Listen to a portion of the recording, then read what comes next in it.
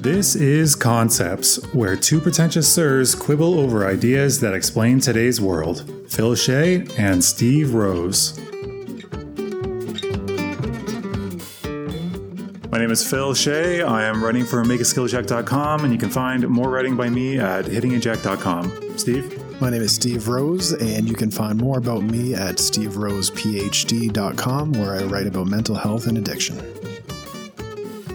Welcome to the Concepts Podcast. Welcome. Today we're going to talk about memes, which a lot of people, when I talk about this, they don't really follow what I'm talking about, or they actually argue with me that my definition that I'm working off of here, the academic definition of memes, is wrong. So Steve, what do you think the average perception of a meme is? Oh, those pictures that you find on internet forums that go viral. I think that's what people are thinking about. Yeah, like little shareable and easily consumable images or screenshots or whatever it is. But before I give actually a definition here, I'm going to have to do it a little bit differently and build up to it because it's related very much to genes. So the term meme actually comes from mimeme, which is M-I-M-E-M-E, which is a Greek word. But Richard Dawkins is the one that coined the term meme, and he wanted a one-syllable word that was similar to gene. This is actually back in, I think, the 70s that he came up with this. Did you know that memes were that old? No, I usually think of it as kind of an internet thing, but wow. Yeah, so Dawkins kind of breaks down the way these things work as replicators, and I guess the other thing he calls them is, can't remember the word at the moment, I can't find it in my notes, but we'll get to it, I'm sure, at some point. But replicators, like genes are the replicators that drive transmission vehicle, something along those lines. I can't remember the term again, but he says that they have to have three main facets. So one is that they must be valued. So people must want them. They have to be a higher standard than previous ones, and or they use fewer resources than the previous version of it. They must be capable of being replicated, and they must be intangible. So when we talk about genes or memes, they have to be an intangible thing that is the precursor to the physical things we're talking about. So like a gene, for instance, the gene is the DNA, the information at the core of all of our cells that tells the body how to produce new things, right? Right, yeah. And so it's not the tangible thing, it's like the precursor to it. Yeah, it's the blueprints or the instructions. I guess if you want to see those as like the genes, the double helix as being physical, sure, but like generally we can't see or interact with those on a daily basis. Everything else is generally derived from the genes. So the difference then, I guess, is between genes and memes. A gene can be defined, I guess, loosely, and again, we're not biologists, this is out of our field, but it's a very interesting aspect, and I've studied a bit about genetics with the overlap with psychology. But a gene is the basic physical functional unit of hereditary. Genes make up DNA, of course. Memes, however, are the information version of this. It's a basic informational or cultural unit. So memes are made up of just intangible information, like cultural DNA. Right.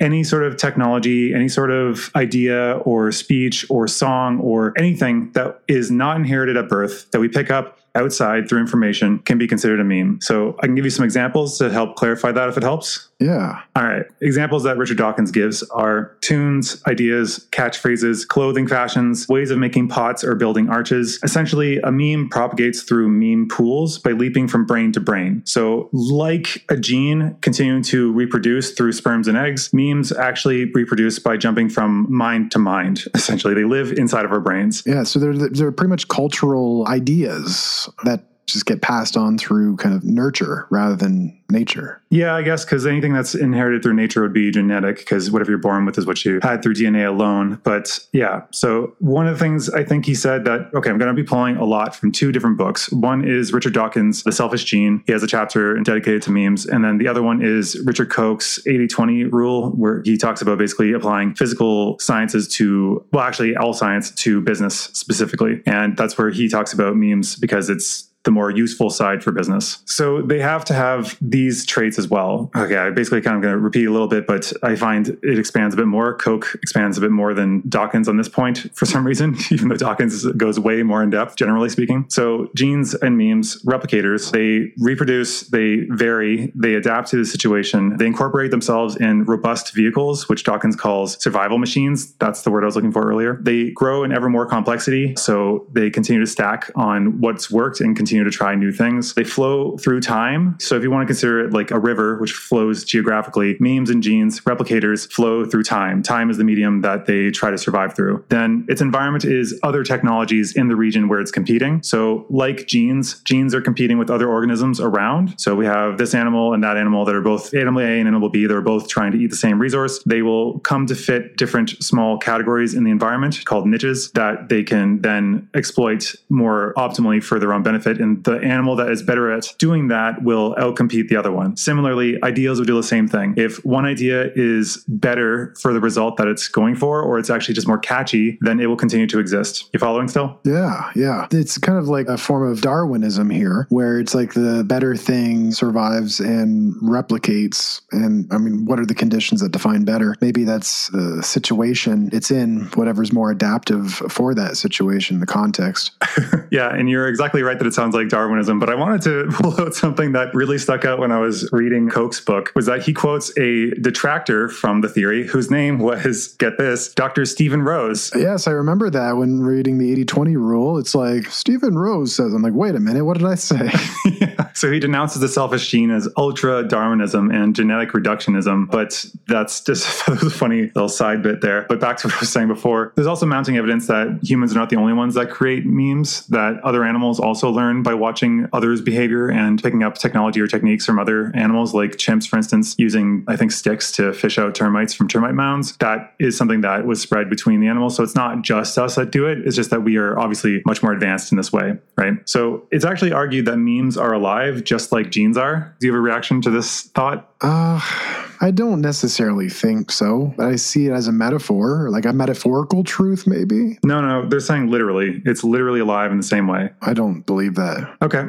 Then there's a quote from a guy, I don't know if it's NK or MK, but it's NK Humphrey, let's say, neatly summed it up. He was quoted in Dawkins' book, and I'm just going to read his quote here. Quote, memes should be regarded as living structures, not just metaphorically, but technically. When you plant a fertile meme in my mind, you literally parasitize my brain, turning it into a vehicle for the meme's propagation, in just the way that a virus may parasitize the genetic mechanism of a host cell. And this isn't just a way of talking. The meme for, say, belief in life after death is actually realized physically millions of times over and over as a structure in the nervous system of individual people all over the world. End quote. OMG. Oh, you win. Okay.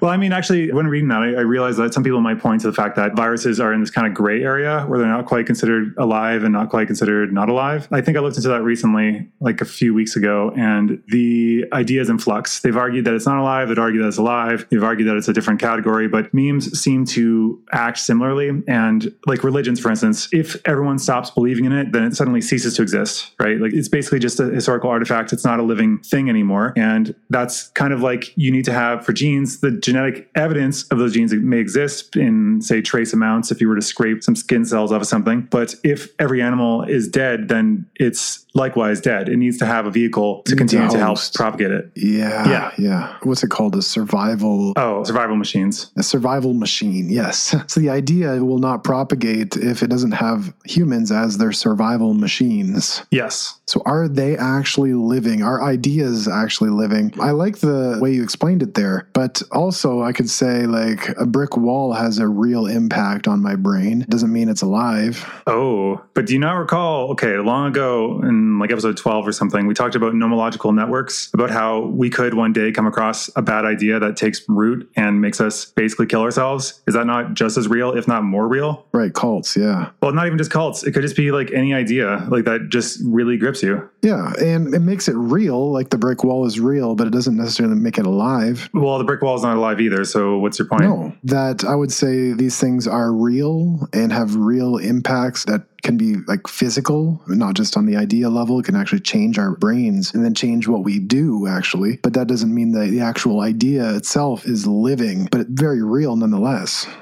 I think it is living because they do tend to continue to grow and evolve and seek to continue to exist. Certain ideas continue to exist over time. Like, actually, he goes on a whole tangent about God and how there's proof of God's existence, which he talks about how different ideas kind of clump together. Because again, it's the meme pool that they're operating within and competing within. So if they can find similar memes that can help each other. So they become meme complexes, kind of like a multi-celled organism. These are multi-meme organisms. They can help to reproduce. So the example he gave was how God has recurred throughout history, somehow keeps coming up, and it's been continuing to be propagated through people telling stories about it and through the spoken and written word by making great music, great art. But people clearly have some resonance with that it keeps sticking around. So it clearly has some level of appeal to the way our brains are structured. And one of the facets that has clumped on to the idea of this almighty power is the idea of eternal damnation and hellfire. Those things together work in a cyclical fashion that reinforces them, because then if God exists, then you have to do what he wants or else you go to hell. And so you're more likely to believe. And he goes on this whole tangent about faith not requiring evidence, but it's like a lot of these things, including cults, they don't want you to think too much about them. They fight to continue to exist. And the ideas or memes that do have a built-in mechanism that help them to continue to exist are more likely to persist. So like religions wanting blind faith and not wanting you to question too deeply, that would actually be seen as a strength for the meme, because those that actually adhere to that won't see through any of the flaws that could exist. Right. Yeah. I guess that explains kind of the origins of early religions. Like all religions start as cults, using the word cult in a kind of more sociological, neutral Cult has sense. multiple definitions. The colloquial way is that like crazy people, but the more research-based one. Yeah. And I guess the function of every religion starting as a cult, and Christianity started as, you can call it the Jesus cult. The reason, and this is a kind of, again, a sociology of religion approach to it, but it requires that kind of strength in early stages to get past this fragile evolutionary point where it can easily be wiped out in the beginning stages of a religion because it's a vast minority of people are believing it. So in order to become part of a dominant culture in an established kind of religion, you have to have that level of solidarity so that it doesn't just kind of fall apart and people are kind of not really committed to it. Yes. And the more you have people critically thinking, the more they may come to different conclusions, which would be a weakness in terms of memes, but a strength in terms of the species. However, I guess we're kind of doing both. Like you brought up the idea of doubting Thomas, like the whole how Thomas doubted Jesus, or I can't remember. I think it was Jesus he doubted. No, he doubted that Jesus was arisen, I believe. And he doubted it like 3 times. And the moral of the story was to not to admire Thomas for having critical thinking faculties, but for looking for evidence, we are supposed to condemn him in that it's reinforcing blind faith. But yeah, that's actually a strength in the origin of these sorts of ideas, because we don't really have any factual claims that support these beliefs. That's kind of the point of faith, right? Right. Yeah. And so where do we go from here? I mean, I could also talk about another example, a more tangible example of how memes progress, because a lot of geneticists don't want to say that memes evolve on their own sake. They want to believe that memes evolve because they bestow greater survivability to genes. So their stance is that a meme is only propagated when it helps us to reproduce or to survive long enough to reproduce. But Dawkins actually fights that. He doesn't think that we need to have any sort of benefit, genetically speaking, from memes. We just need to have it be more catchy in our brain, more adept at seeding itself into our mind. Because again, once we believe something or once something makes sense to us, we can't help but be compelled to believe that and the effects that it has on our thinking. So that's why we want those nomological networks. Just a refresher on that is idea networks that can help defend against bad ideas that sound or feel true, but are not representative of actual reality. So the example he gives of how memes can evolve is Auld Lang Syne. Okay, you know the New Year song? The what? The New Year song. You know that song? Oh, right. Yeah, they do play that song, don't they? Yeah, they do every year. So that song, it has lyrics to it that a lot of people, I guess, don't know. It's called Auld Lang Syne, AULDLANGSYNE. It's old English, I guess. But the way most people learn that is they hear the song, they hear it sung. Some people, I guess, in school, but majority of us don't study the written music. We just hear it, right? Right. And maybe hearing it unconsciously, because now that you say, I'm like, oh yeah, that song is the New Year's song. I knew I'd have to kind of hum it for this, because every time I bring it up, people are like, which song? So yeah, everyone knows that song, at least in the Western half of the world. But the original lyrics are for Auld Lang Syne. So for some reason, over time, it has been misrepeated as for the sake of Auld Lang Syne. The sake of was kind of inserted in there. And the way it's explained is that it's not that it's a better idea, it's an evolution on the original, because the original was for Auld Lang Syne, which everyone would sing. But if you have 10 people singing for Auld Lang Syne and one person singing for the sake of Auld Lang Syne, the S and the K are very prominent. And when singing, you're actually supposed to kind of tamp those down, right? Because they'll really stand out. And by some person singing for the sake of Auld Lang Syne, sake sticks out very, very strongly compared to any other singer. So that's the one that will be heard by anybody that's not familiar enough with the song, or they're just learning it. So then they'll copy that particular version because it actually is the one they hear most prominently. Right? All right. Okay. And so they hear that, and the idea of that wording spreads and it becomes more of the norm. Right. I think for genetics, they said that if something has a 1% advantage within, I don't remember how many generations, it'll be completely dominant. I want to say like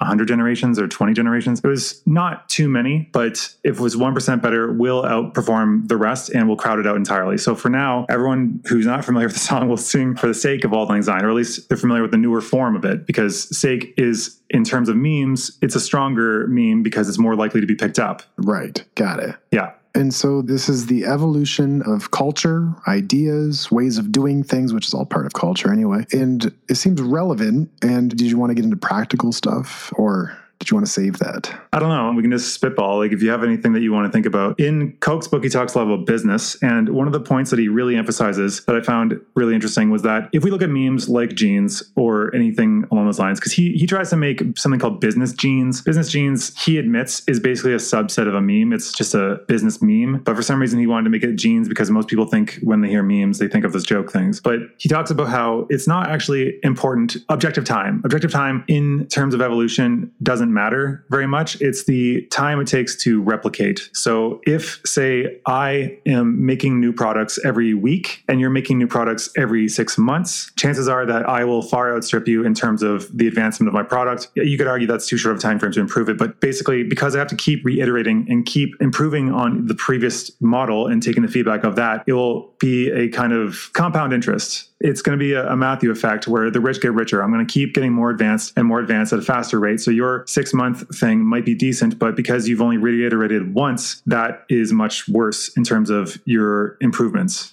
Do you follow? Yeah, so the more iteration equals better products, and iteration means pretty much just trial and error in a sense. It's almost exposing it to, I guess, comparable to evolutionary pressure, and it kind of allows it to evolve faster with that pressure put on it. Yeah, I mean, just like insects, right? Like insects evolve faster because they have shorter lifespans. They reproduce more quickly. So the tests on what is fitting the environment and what isn't will happen much more rapidly. So like we talked previously about the moths that were white or gray on birch bark, which is white with black flecks, near a coal mine during the turn of the revolution, the Industrial Revolution in Britain. Most of the lighter colored ones died off, where the darker colored ones ended up becoming more prominent because they actually fit in with the trees better. So for them, it only took a matter of probably weeks because their reproduction cycle is so much faster. Oh, interesting. Yeah. And so is that why they use fruit flies in biology research? Yeah, I believe that's one of the reasons why, because you can test different things in that way. I'm not familiar. Yeah, so this also applies to skills or ideas or anything else if you keep focusing on it. So let's take the example of a skill. And it seems obvious when you put it this way, but let's say you're playing the piano. If you learn a new song every day, then because each song is going to challenge you in a slightly different way, you're going to get better. Your skills are going to evolve. The meme in your head, I guess, is going to evolve to get better for you to actually enact those abilities on the world. And if you only learn one song and practice it forever, for like a year, you're going to get better far slower than somebody who's learning new songs daily, right? Right, yeah. So it's putting evolutionary pressure on yourself by just practicing more often. And it sounds like very much common sense. Like, yeah, you practice more often, you get better faster. Well, I'm not just saying practice, because like people can think practice, and like this is the difference between practice and deliberate practice. A lot of people think practice is just sitting down and playing the songs that you know already, which wouldn't make you better that much faster. But that's why I'm saying for that skill, the challenge or the versions could be the songs, because the songs, again, are practicing different elements of that craft. Right. And what if you put somebody in like a high pressure situation? Would that force skill improvement? Like you put them in prison and now they like grow a bunch of muscles or something. I don't know. I don't think that follows. I think like their collection of memes would definitely change by the social environment in prison for sure. But So they've actually talked about how like viruses on computers. Okay, so you don't want to say that these things are alive, but the thing is they act just like DNA. It's just, I guess you don't want to acknowledge that they might be alive because they don't have biological carbon-based life, which that's really arbitrary. That's just what we happen to have on this planet because of the circumstances that allowed us to spring forth, right? In terms of evolution, every living thing, every organic thing on the planet has the same 4 letters that are part of the DNA sequence, which is TCGA. It's ACGT. I mean, I don't think the order matters. I know that 2 of them pair together consistently, but the main point is we all have those same 4. And that means that, logically speaking, we all sprang forth from the same life. We all have those same things. It's just a matter of how the orientation in the genes are and how many chromosomes there are that determine which species and what form you take. So it's all just like a really advanced blueprints. And similarly, memes are kind of in that way where they are also continually trying to move forward and become more robust. So for instance, a religion is a meme complex, which is a set of different memes that happen to work together fairly well. And the longer something's been around, as Nassim Taleb says, age is beauty for ideas. The longer an idea has been around, chances are it's already been stripped down to its core, most infectious in terms of our brains, components, the most valuable or most infectious, I guess is the right word for it, because they're fighting for survival as well. And whether it's carbon, whether it's information, whether it's, I don't know, anything, it could be silicone, for instance, these things could still be alive. Because as Dawkins points out, silicone can still be alive? Yes. Yeah. Why would carbon be special? Like, if you think about it, diamonds are made of carbon. If you didn't know that we were made of carbon, you wouldn't look at a diamond and say, yeah, that's definitely the basis of life. That doesn't make any sense. It could be anything. The main thing that defines life is that it replicates, basically. Silicone replicates? I'm not too familiar with the biology of this. Well, I don't know if that would be counted as biology at that point, but it doesn't yet. I'm saying that if we were to make, say, an AI that continues to self-replicate and fight to replicate and improve to adapt to the situation, that could be considered alive by the definitions that we use for carbon-based us. Yeah, artificial intelligence. Okay. Yeah. But it doesn't need to be intelligent per se. It just needs to be something that replicates. Because like, again, emergent properties, we talked about that before. Genes are just little strands of information. And then it became a single cell. And then it became a multicelled organism. And then it became groups of us. So he argues that like businesses themselves are also kind of alive. Like if we see us as living organisms and we see, say, hive animals as single organisms, because they're just all kind of one unit operating towards the same purpose, right? They're just like single cells, disembodied, big enough that they could, in our body, they'd be single cells, like a blood cell flying around, giving oxygen to the different parts of our body that we need. But in a beehive, the bee is serving a similar function for the hive itself. Do you follow? Yeah. So if we see it like that, like it's still one organism, it's a hive organism that can be broken down to smaller components, just like we can into single cells. A business could be seen similarly because a business tries to self-replicate, it tries to continue to exist. It constantly keeps reiterating on the current conditions in which it's placed and tries to get more of what it needs to survive, being capital. Right. Yeah. The corporations, you know, there's the documentary, The Corporation, they compare it to a living being in that way. Yeah. Because it is. It will continue to try to live longer. And to me, I see, because I'm reading another set of books on business, but it's Good to Great or Built to Last, which are studying companies that have lasted a long time, 50 plus years, and are still great. Whereas they have a comparison company that may have kind of been in their shadow the entire time and for some reason never really excelled in the same fashion. And the difference between them seems to be that bad corporations are the ones that don't perform as well. And maybe, I guess he would call them good, not great. So the good corporations, they're more about profit seeking and they often have one idea that helps them to start. Whereas a great corporation starts with values. And in my perspective, the values are the DNA meme complex of that company. And the profits are, like I've talked to you before, the blood that kind of powers, or the energy that powers the pursuit of those values. Yeah. So most corporations who are very profit driven, which I mean, you have to be to some level, but to the exclusion of values, it's like more blood, we need more blood. Actually, I remember refining this with you on the phone. I think it's better to say like more energy because there's consistently living just to gain energy. And if you're an organism, that means fat. You're just getting bigger and bigger until you end up killing yourself in the near-ish future, right? Whereas somebody who has values and purpose in life and they're using energy they're consuming to pursue those other values, they last longer. Right. I can go right into therapeutic applications of that in terms of acceptance and commitment therapy. Out of the 6 pillars of psychological flexibility, values values is one of those core pillars. And it's not just kind of listening to, I do this because I should or because I was told, but having a deeply felt sense of why you're doing something and being meaningful and really picking that value rather than just kind of accepting things because you heard it without critical analysis. Right. That's actually segues nicely into what I have written in front of me of what the purpose of education is. What is that? I guess to me, the purpose of education is to build that idea network, that nomological network, because it allows you to know what is a good idea and what is a bad idea. The whole purpose should be to supply you with enough foundational ideas that you can think critically. Like we try to teach critical thinking, but the research seems to be fairly poor on that. I think critical thinking comes along with knowing a breadth of knowledge, knowing how things generally work. Knowing more stuff. And when I was in university, they were always like, critical thinking is the purpose of this institution, and that's what you need to gain from university. And I was always wondering, like, what is this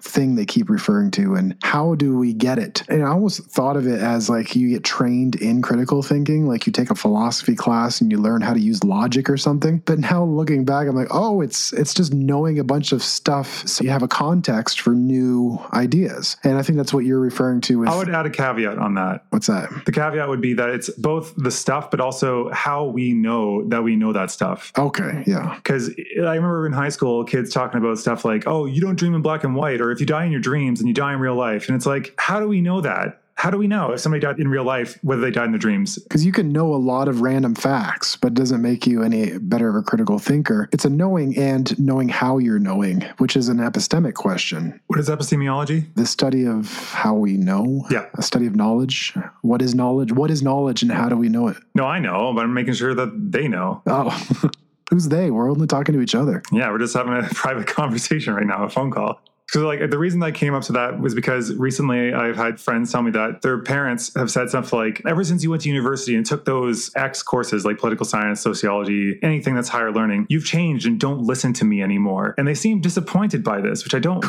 really understand. Parents to their children. Oh, yeah, okay. Like now you think you know better than me. And it's like, because like you're going off of bad sources and clearly bad information. Like I remember this meme I saw, and there we go back to memes, of them saying that like how if something is obviously true, some older generation people will be like, oh, fake news. But then if it's like some crazy conspiracy, like millions are pouring over the border every second, they're like, oh my God, we have to do something. Right. So the study of how we know is just as important as kind of what we know, because you can get down some dark rabbit holes of some conspiracy routes, and you can know a lot about the flat earth theory, and yet it doesn't protect you from bad ideas. Yeah, I mean, you can know a lot about the flat earth theory, and if you don't know much about like the actual physical sciences or how they're conducted or anything like that, you could find it very compelling. That's the thing. And the main problem is once these things take place, it's incredibly hard to uninstall bad ideas. That's why like they're looking into it right now, because like Fox News and their ilk are constantly indoctrinating people into like these crazier sections of society, and they're trying to find like deprogramming or ways of getting them out of these kind of death cults in a way, and you can't. It's very, very difficult. It's very, very unassailable. And again, that's why cults and that are very difficult, or like abusive relationships or whatever. It's kind of complex with beliefs that keeps you installed there. These are very powerful memes that have taken root in their brains, and they can't help but follow them. Oh, exactly. Yeah. And so it's like a really bad computer virus that you're just trying to scrape it out of there, and it pops up in different forms, and you just need to kind of get a new hard drive or something. Yeah, unfortunately we can't. we can't quite do that. I mean, just do a brain transplant. So the best solution is good prevention. And what you're talking about with nomological networks is almost like an immune system for the brain in terms of ideas. Yeah, and correct. I like that analogy, because if you have a good network and understanding of different areas of knowledge and the underpinnings of how the knowledge was formed in these areas, so you're understanding process and content, and you have a kind of a breadth and depth around ideas. As soon as a bad idea comes through, your brain can easily kind of assess it and like spit it out, like the immune system fighting off an infectious disease, or it can incorporate it. And so, yeah, I like that. Yeah, like there's something called the cowpox of doubt. So cowpox was basically, it was a way to inoculate people against smallpox, I believe. Smallpox, I think, was fairly lethal and very infectious. And they found that cowpox, which is a relative to smallpox, but not the same strain and doesn't affect humans nearly as badly. If you had exposure to that, like the milk maidens, I think it was, then you would not be nearly as affected by smallpox. And so similarly, this is from Slate Star Codex, a rationalist. I've only read a few of his things, but generally quite good. In this one, he argues that the way people think of irrationality is in obvious ways. So the examples he gives are talking about moon hoaxers or homeopathy or creationists and using those as examples of irrationality. And he's deeply against this. Can you see why? Well, vaguely, there's a common sense piece here. What's that? I don't know how to explain it, but as soon as you described that list of stuff, I was just like, well, obviously. Yeah, that's it. That's exactly the problem, that it seems obvious. Because when you use examples that no one would ever be really tempted to believe unless they're already deep down that rabbit hole, just at first blush, you're not going to believe it. It tricks people like cowpox. He's saying that it's inoculating them against critical thinking. That's what he's saying. Because by believing that irrational thoughts are always obvious and not believable, like they're always going to be very apparent when bad ideas come along, irrational ideas, then you actually think that you're safe when you're not. You believe you're invulnerable to bad ideas because you think they'll always come and slap you in the face. Like, oh, I know a bad idea when I see it. That moon landing hoax, pretty crazy idea, and so you kind of let your guard down and then the actual bad idea comes under the radar. Yes. And I think, especially for ideas, as soon as you think you're invulnerable to the effects of that idea, the more vulnerable you are because you have no defenses for it. Being highly narcissistic then makes you highly vulnerable. I wonder if there's a correlation between narcissism and conspiracy thinking.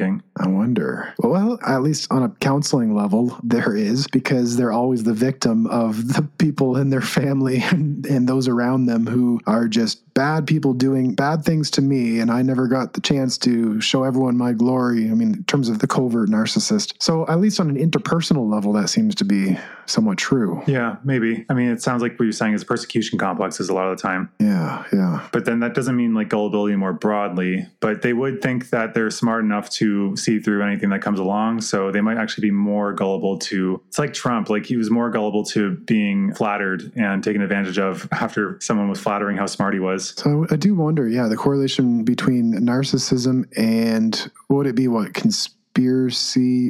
be the second concept there? I would just say persecution complex. I'm not sure. But back on topic, I was going to talk about how meme viruses can be like physical viruses, because like you said, the white blood cell thing, where if we inoculate people against thinking that bad ideas will be subtle, then they can allow them just to walk on in. And the problem with these kind of things, this is why I also push back against pseudo-religious cults these days, like incels, CrossFit, veganism, NFTs. All these things I think are problematic, to use a phrase, in my mind, because we're kind of slipping back because of, I think, postmodernism kind of planting these roots. We're kind of slipping back into magical thinking and mysticism, because by being like, trust your gut, trust your feelings. Your feelings are better than reality. I don't follow facts. I follow my gut. Like that kind of thinking is terrible because it makes it so that you think that you know better. And also, the more you are familiarized with these areas and the more you accept them, the more your brain registers it as psychologically safe, or a safe idea that will help you, probably because it's similar to things that have done well. And like psychologically or evolutionarily speaking, if you've survived exposure to something unscathed enough times, you'll see it as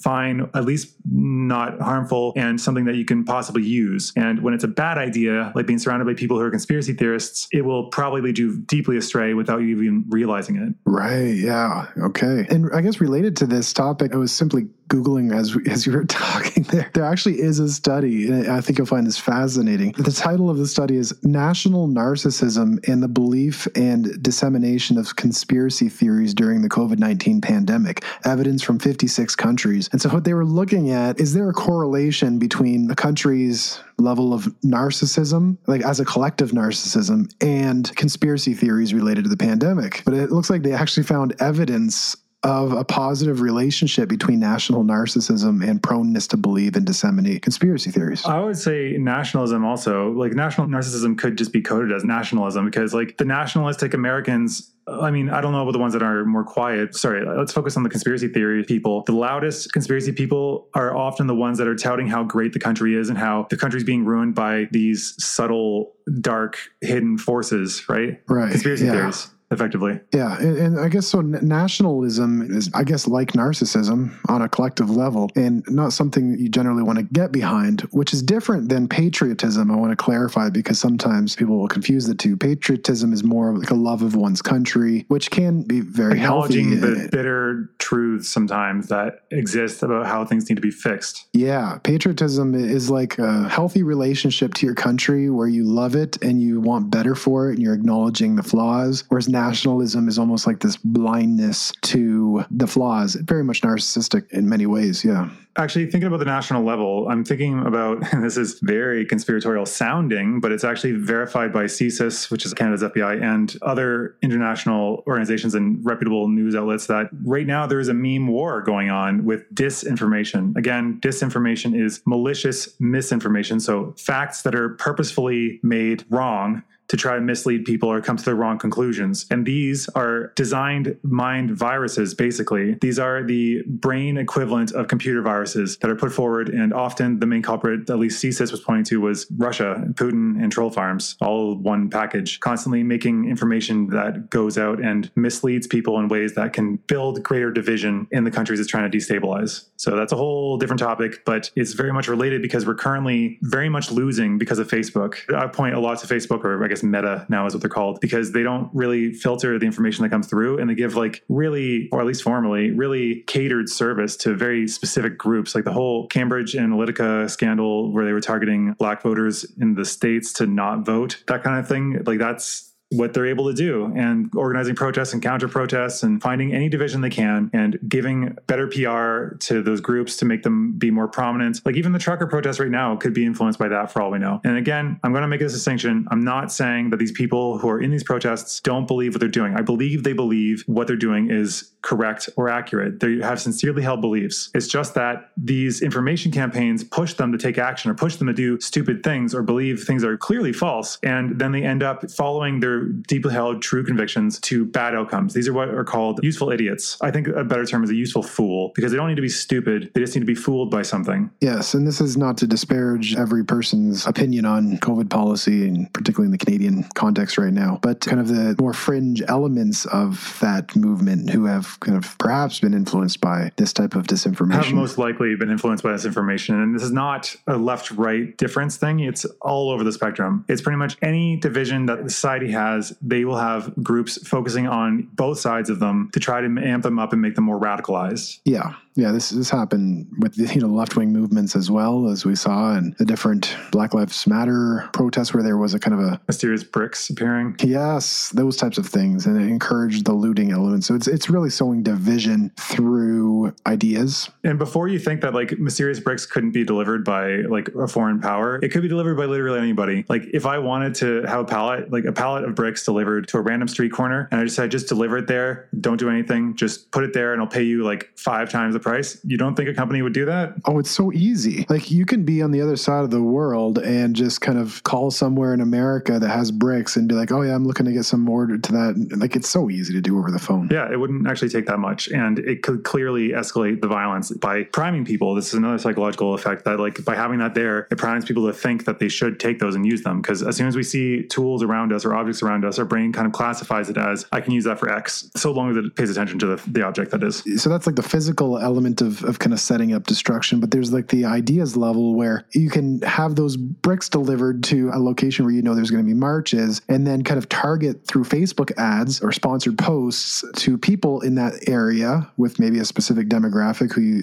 think are likely to be protesting or involved in it in some way, that kind of encourages that violence. So it's kind of an idea level. I mean, there's that angle you're talking about, but then there was also one that I found several sources, NPR covered it as well, and I talked about this, I think, in the first 3 episodes of the podcast, of the protest and the counter protest. Both were led and organized by Russian trolls, essentially. Like they were not even in American soil. It was for a mosque, an anti-Muslim protest, I think in Texas. And then they had the counter anti-Muslim protest happening. Both were organized by Russian influence. So like, it's not just pushing people to organize. They're organizing them themselves and saying, we're going to show up here. We're going to do this day. Come prepared. And they get a bunch of people that they found that are similar minded. And so instead of even needing to be there, they just push them to show up, and then some will. Yeah. So you organize the protest and the counter protest in the same area area and then you deliver some bricks. Like, yeah, you could do that. it wouldn't be difficult.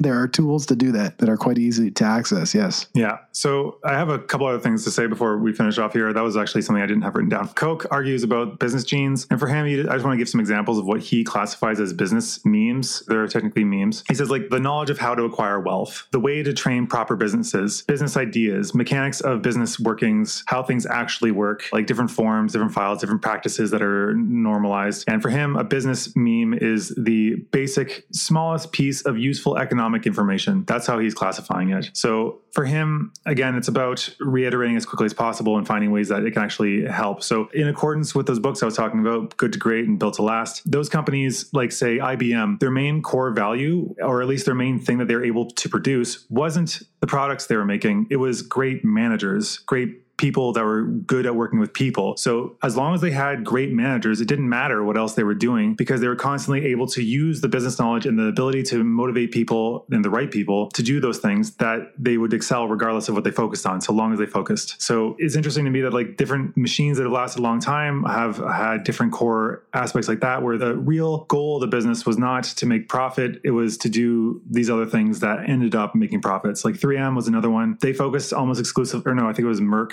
one of the two. They focused exclusively on just pursuing research for the sake of research. And they said that the marketing department wasn't even allowed to talk to the scientists to try to influence it. Just basically find good research areas, keep researching, work with other organizations, share research, just be open. And the only time marketing can actually step in is once it is reaching human trials. So just completely trying to divorce it from the corrupting force of the market. And that I found to be very interesting. Is Merck related to kind of fuel? I actually am not sure. I only know about them through this book. I heard on the news actually a few days ago that they are investing in alternative fuels for environmentalist purposes. And yeah. I'm just going to look them up quickly. It's MERCK. It looks like Merck is an American multinational pharmaceutical company headquartered in New Jersey. Oh, okay. I'm thinking of Merck Fuel. It's a different one. Okay. It might be a subsidiary of theirs, but they've done a lot of stuff and a lot of stuff on research. So they're huge because they were great at just pursuing research for the sake of research. I know a lot of people will balk at that. Another weird thing that I found was they found that, this is unrelated to memes, but well, sort of, when it comes to attracting top talent to a company, salaries are useful to attract talent and retain talent, but it's terrible for motivation. So the argument that you need to pay CEOs more to have them more motivated or make them perform better is not accurate. The only reason they would need to be there is if you want to keep them there, I guess, to a certain degree. But a lot of the time, a lot of these great companies were able to keep people around because of their core values. They believed in the mission that they were doing. They took money off the table so that people didn't have to be concerned about making their ends meet or living the lifestyle they wanted. Instead, they gave them what they needed, and then they got them on board with the actual mission that the company was going towards. Like the whole question of what would you do if you have enough money, you don't have to work anymore? Like what kind of work would you do? Because you don't have to sit around on the beach. So that's what these companies tapped into, finding a purpose, a why for people to continue to work. Right. Yeah. Then when people have a why, they can figure out any how. Oh, Ooh. That was Nietzsche? Nietzsche. Bomb drop.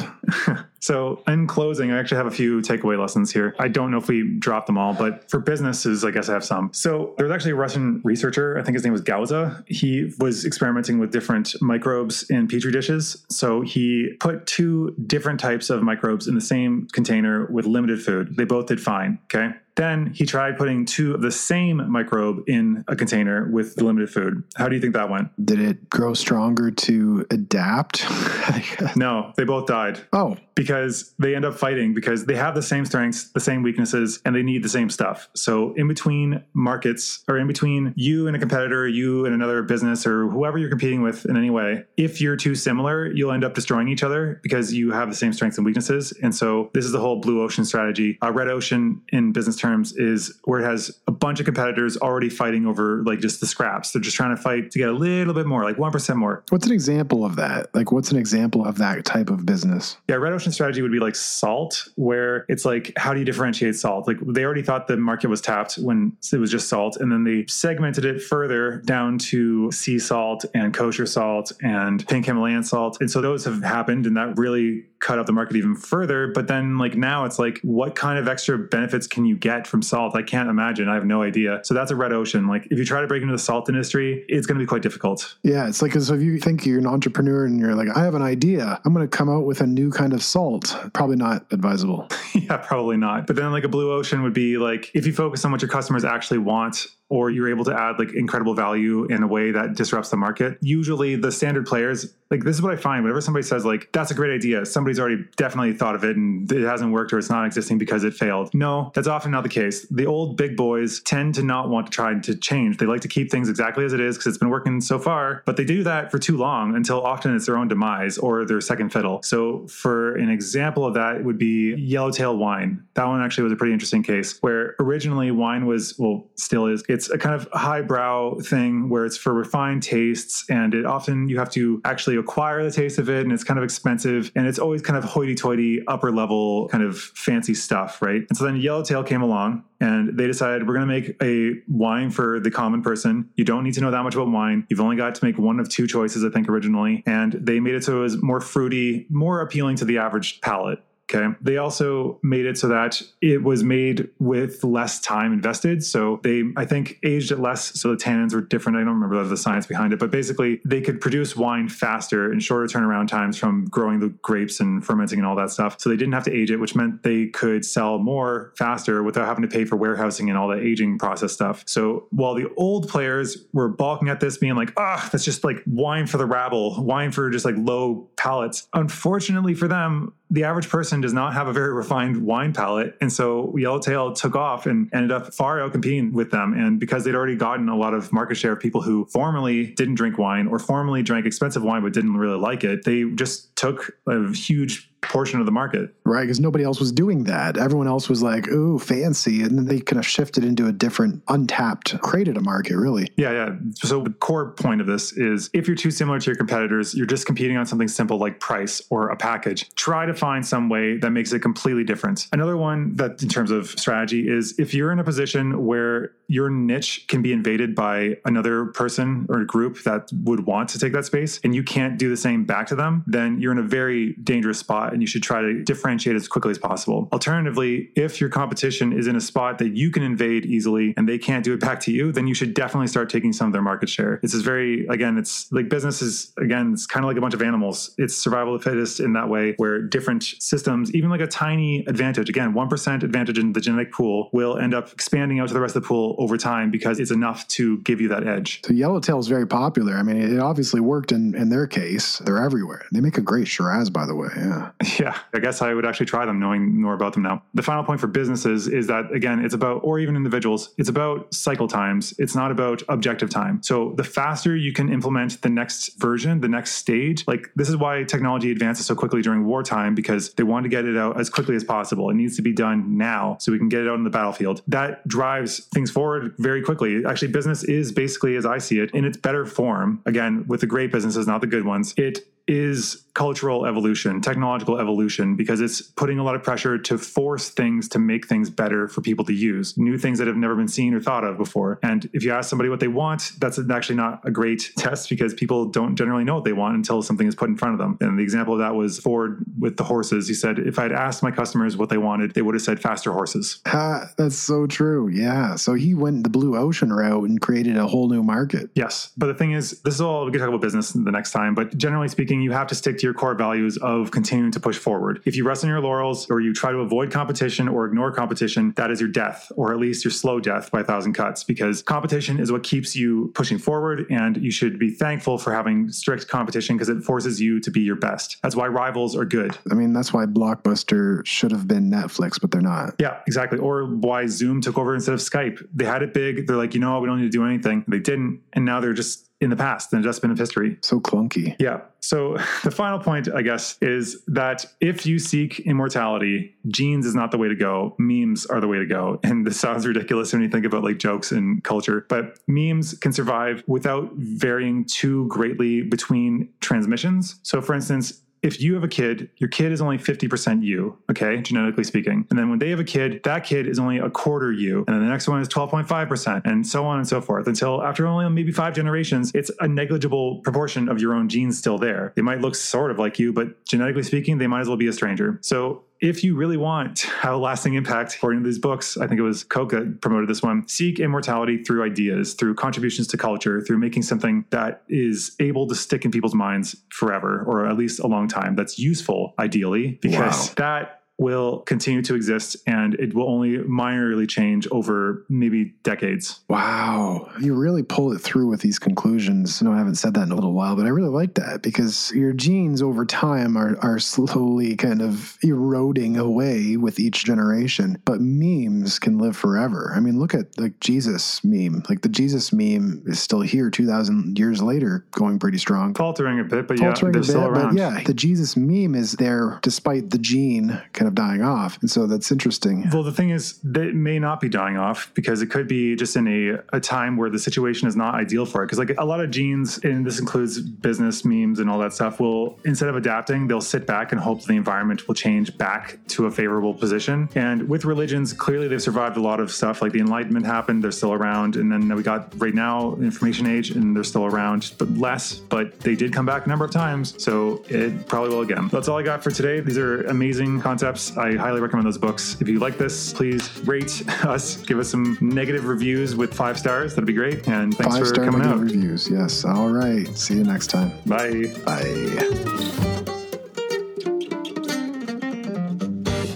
Have you heard of dank memes?